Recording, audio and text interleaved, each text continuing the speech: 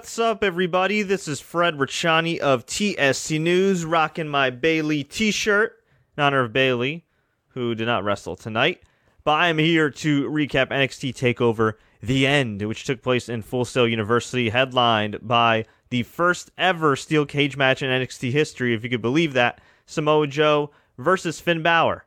From top to bottom, this was a pretty damn good show. I don't think I'd call it a blowaway show. It wasn't the WrestleMania weekend show. It wasn't NXT Brooklyn. But this had a lot of good storytelling, a lot of good matches, good booking throughout the entire show, some foreshadowing as well.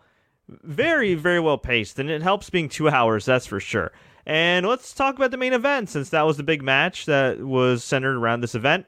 It was Samoa Joe and Finn Balor. These guys dished it out inside the steel cage. I really like this match, and I kind of feel like I like this more than some other people. You know, maybe the crowd was hotter, and actually I know the crowd was hotter for their previous matches, including the one in London, but really good match. A lot of back and forth action. They kicked out of each other's finishers, and at the end, Finn Balor was trying to escape. Samoa Joe stopped him and hit him with a muscle buster. I originally wrote in my notes off the top rope, but it was actually off the second rope. Regardless, it was pretty damn impressive and a pretty safe-looking muscle buster by muscle buster standards. I was a little worried about both guys. So, and whoa, what's going on there? Well, they're doing construction by my road here. So, if you hear some noise and drilling, that's probably why. Why they chose to do it at night when I'm recapping NXT TakeOver, I'm not really sure. But anyway, speaking of construction, I think Finn Balor's back is going to be under construction because he got hit with the muscle buster. 1, 2, 3, and Samoa Joe wins the feud. Now, what I did not like about this match was just the fact that the crowd was, I don't want to say spoiled, but in a way, they've been kind of spoiled. And I guess I can't blame them, but Finn Balor kicked out of the muscle buster before. Samoa Joe kicked out of the coup de grace, the double foot stomp. And yet, the crowd went mild. They went mild.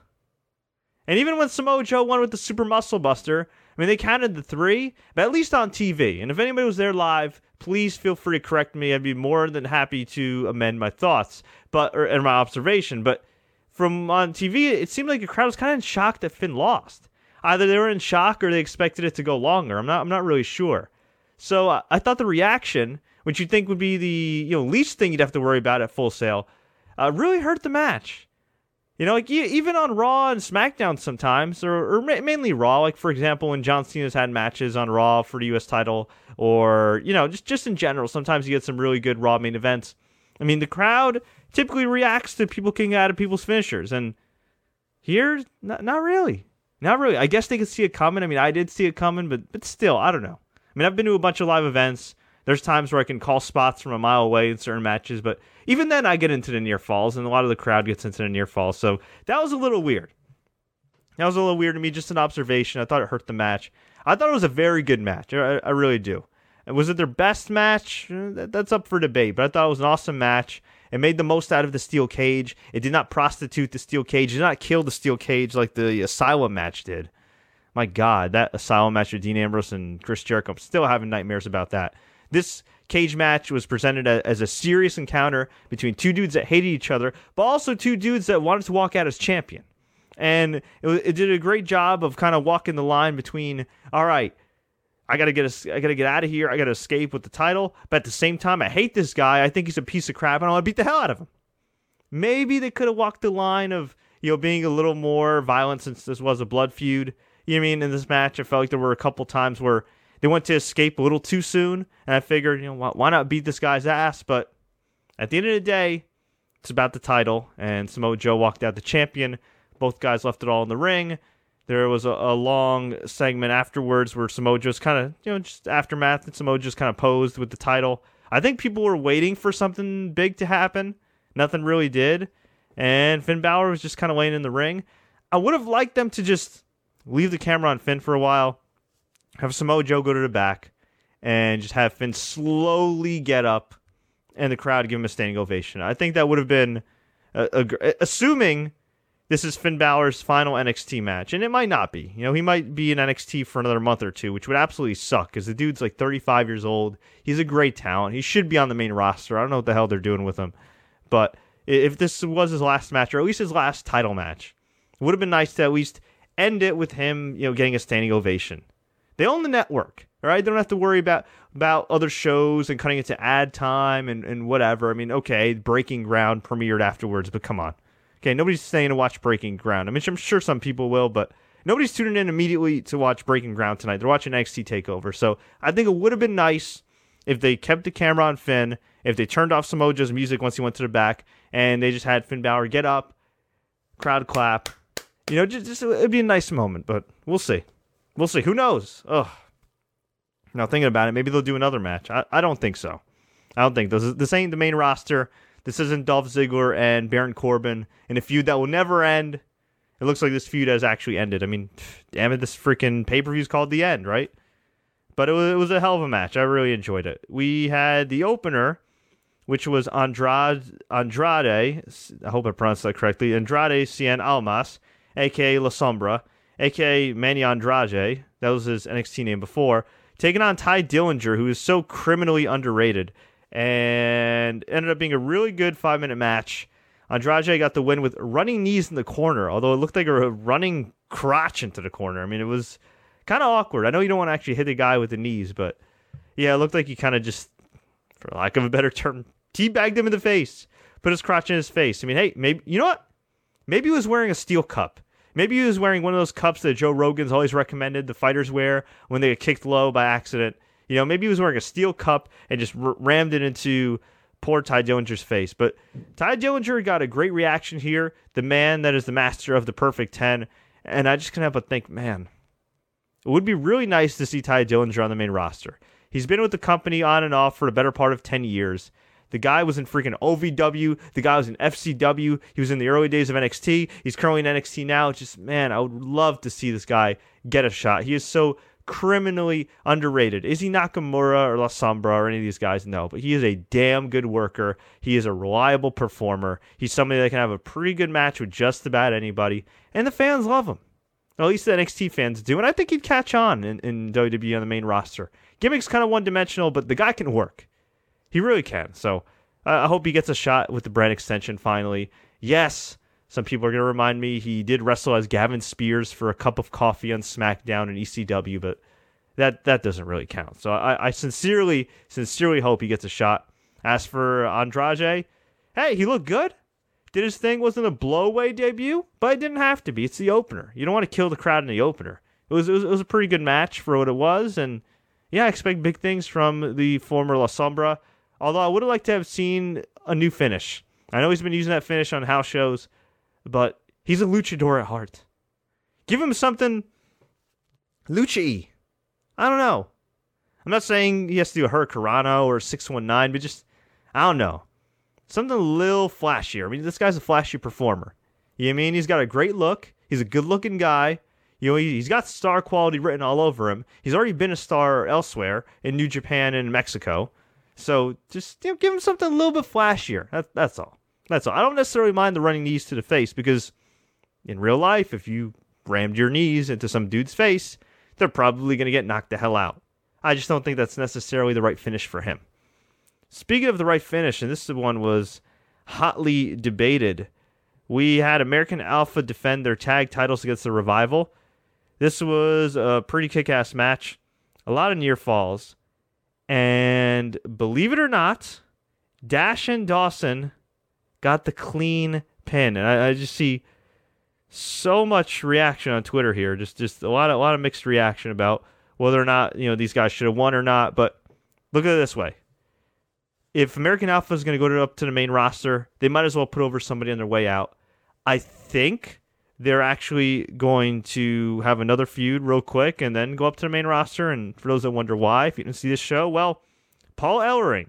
Yes, Paul Ellering, who used to manage the Road Warriors in the ring, and I actually think in real life at one point he was their manager. He appeared and brought out these two big dudes who, from what I understand, have been known as the authors of pain on NXT house shows. Sonny and Zim, If I'm not mistaken, I can't pronounce the other name. It's like GZIM from what I see. But the Authors of Pain, these dudes who infamously posed with Alex Riley in a photo with the hashtag Make America Great Again. Yeah, that Alex Riley. They debuted and attacked American Alpha afterwards. And the Revival are once again the NXT Tag Team Champions. But look, they're ridiculously talented. They deserve all the success they get. And yeah, hopefully this means main roster for Jordan and Gable. Okay, Shinsuke Nakamura versus Austin Aries. I thought this was a great match.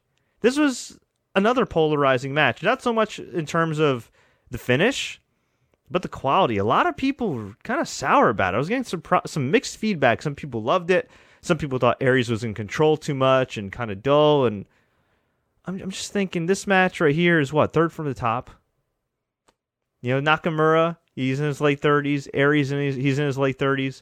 Not every match Nakamura's in has to be Sami Zayn versus Nakamura. Although, to be fair, those guys didn't really do as much as people thought. It was just a great psychological match. You know, besides the moves and everything, it was a lot about the showmanship and just the aura of Nakamura in Dallas and in WWE for the first time. But this match was not on that level. But I still thought it was a great match, and they gave Aries a lot of offense. He locked in the last Chancery. He gave a Death Valley driver to Nakamura on the freaking apron, which I think they could have sold a little bit more, but still looked pretty dangerous.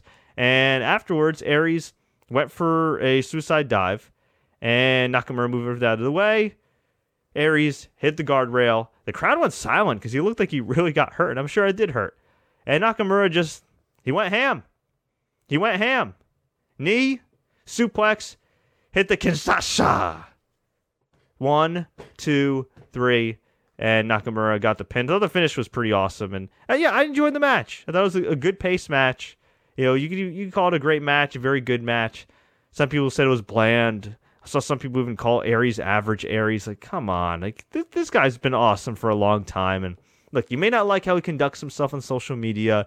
You may think he's kind of a prick in real life. I don't know. I've interviewed him. He's always been nice to me. I got nothing bad to say about the guy. And yeah. I thought it was a really good match, and you should probably go out of your way to see it. You should go out of your way to see everything in the show. It was all pretty good, but Nakamura got the win. I thought Aries looked really good in the loss. Where you go from here with Aries? That's a big question. I mean, he could be a great player coach, kind of like a veteran that can still wrestle and train guys and teach young guys how to work, which he's kind of been doing in NXT. You could bring him up to the main roster as just a guy that can cut good promos and have good matches. And also with Bobby Roode kind of walking past William Regal when William Regal was doing a backstage promo, and William Regal rushing to go find Bobby Roode. I could see Bobby Roode and Austin Aries reforming the Dirty Heels, perhaps under a different name, and being a damn good tag team in NXT and being a damn good tag team on the main roster. You know, you don't necessarily need every single person you sign to be a main eventer, although I think Austin Aries has proven in TNA that, you know, he certainly has some main event qualities. Some people may disagree with that. That's fine. I mean, look, age 38, you know, he is getting older. Is he still at the level he was, say, in 2012? I don't know. But is he still damn good? Yeah, he is. And he knows how to work, and he knows how to cut promos. And I think the guy is certainly an asset to the main roster and to NXT. So, you know, is he going to come in? If he was called up, would he take AJ's spot or Roman's spot or any of these guys right now or Cena? No. But is he a guy that can be called upon to have a damn good to great match? Yeah. Is he a guy that can strengthen your mid-card? Maybe even strengthen your secondary titles if you gave him one of them? Yeah, I think so. And if, again, you put him together with Bobby Roode, a guy who he's friends with in real life, a guy who he was a successful tag team with in TNA, do I think they'd have some success in and out of the ring? Yeah, I do. So, we'll see. We'll see what happens. But it looks like he's going to be bound to NXT for a while, as is Bobby Roode, which, you know what, I'm fine with. These guys are getting their money and doing their thing and having good matches and teaching guys how to work in the process. You know what? It's better than being in a place that isn't being watched by a lot of fans right now in TNA and is, well, losing quite a bit of money. We had Asuka versus Nia Jax for the Women's Championship. Really, really good match. I enjoyed it. Nia Jax, I think this is the best she ever looked. You could debate whether the Bayley match was better, but as far as like an individual performance, this was the best that Nia Jax ever looked. She looked a lot more mobile. And Asuka just kind of went crazy. Tried to go for an armbar. pinfall combination, and then she just went ham and just hit a bunch of kicks to the dome, to the body of Nia Jax, got the pin. She just looked like a beast. Very good match. Very good match. Props to both women. Nia Jax certainly held her own. And then, as I said, we had Finn Balor, Samoa Joe retaining clean. So overall, I'd give this show a big thumbs up. Really enjoyed it. Again, the crowd kind of disappointed me in the main event. Also a little disappointing when Paul Ellering came out and the crowd chanted, "Who are you?" Now, I'm assuming they were chanting "Who are you?" to the Authors of Pain, not necessarily Paul Ellering, but still. That being said, I don't know if it was the smartest thing for Kevin Owens and a few other guys to insult the fans, saying, why are you chanting "Who are you" at Paul Ellering? I mean, yeah, technically Paul Ellering was out there, but I'm pretty sure they were chanting it at the Authors of Pain. And not to defend these kids, but a lot of them are kids in the crowd. I mean, they're college kids. Not everybody's going to know who Paul Ellering is. And another thing, too, that crowd is one of the main reasons why NXT has been such a hot brand the last couple of years. Because they lose their mind and they get behind these people. It's like, high school football. You know what I mean? Or, a home team. Like, they just have such a great, lively crowd. It's awesome. It's kind of like the poor man's Seattle with the Seattle Seahawks. Or Oracle Arena with the Golden State Warriors. You mean where there's the crowd just has such an advantage, there's such an atmosphere, even if you're not a Warriors fan or a Seahawks fan. When you watch the games and you see that crowd, you feel that crowd. I mean, you're like, damn, I gotta be there. That's hot. It's popping. And they've kind of had that effect on pro wrestling. You could say what you want about them. You could say, millennials or this and that and blah, blah, blah. But at the end of the day, okay, they've had an impact. They've done their part, and they've made this brand hot. Kind of like the ECW crowd. You could have hated the ECW crowd back in the 90s, but at the end of the day, whether you love them or hate them, they did play a big part in making a lot of these guys come off as bigger stars. They really did. So, I was a little I felt a little cringeworthy watching them chant that, but I don't think it was directed at Paul Ellering. But I mean, whatever. Kevin Owens is a heel. He said he's glad he's not wrestling in Full Sail anymore. Hope he doesn't get in trouble for that tweet. But, I don't know. Take it easy, guys. I'm pretty sure they were directing it towards the two big dudes that I didn't even ever heard of. Not Paul Ellering. But that does bode well for Rachel Ellering, who is the daughter of Paul Ellering, who has been training under Lance Storm for the last year. She hasn't even been wrestling for a year. She already had a match in NXT.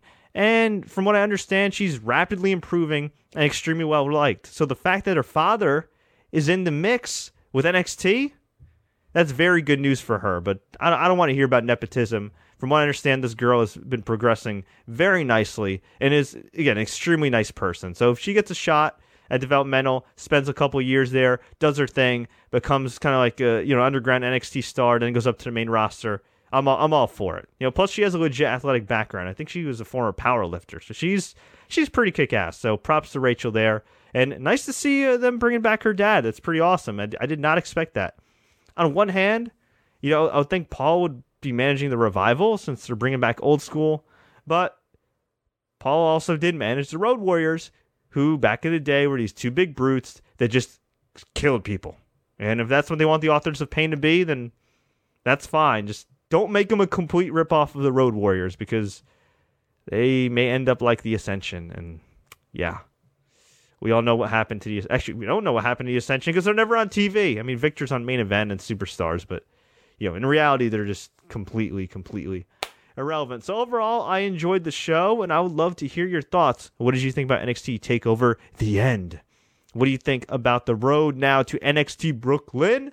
What do you think about everything going on with the Cruiserweight Classic, with the potential signings, with Moose from ROH teasing that he's going to be signing with NXT? His deal's up in a couple weeks. Perhaps he's WWE bound. I mean, it seems like it. I believe he was backstage. He did pick Apollo Crews up from the airport, so, the plot thickens. But I want to hear from you. Let me know. Leave a comment below. Tweet us. Facebook us. Do what you got to do. If you enjoyed this recap, please like, share, take care, and don't forget to subscribe for more WWE updates, including our Money in the Bank coverage.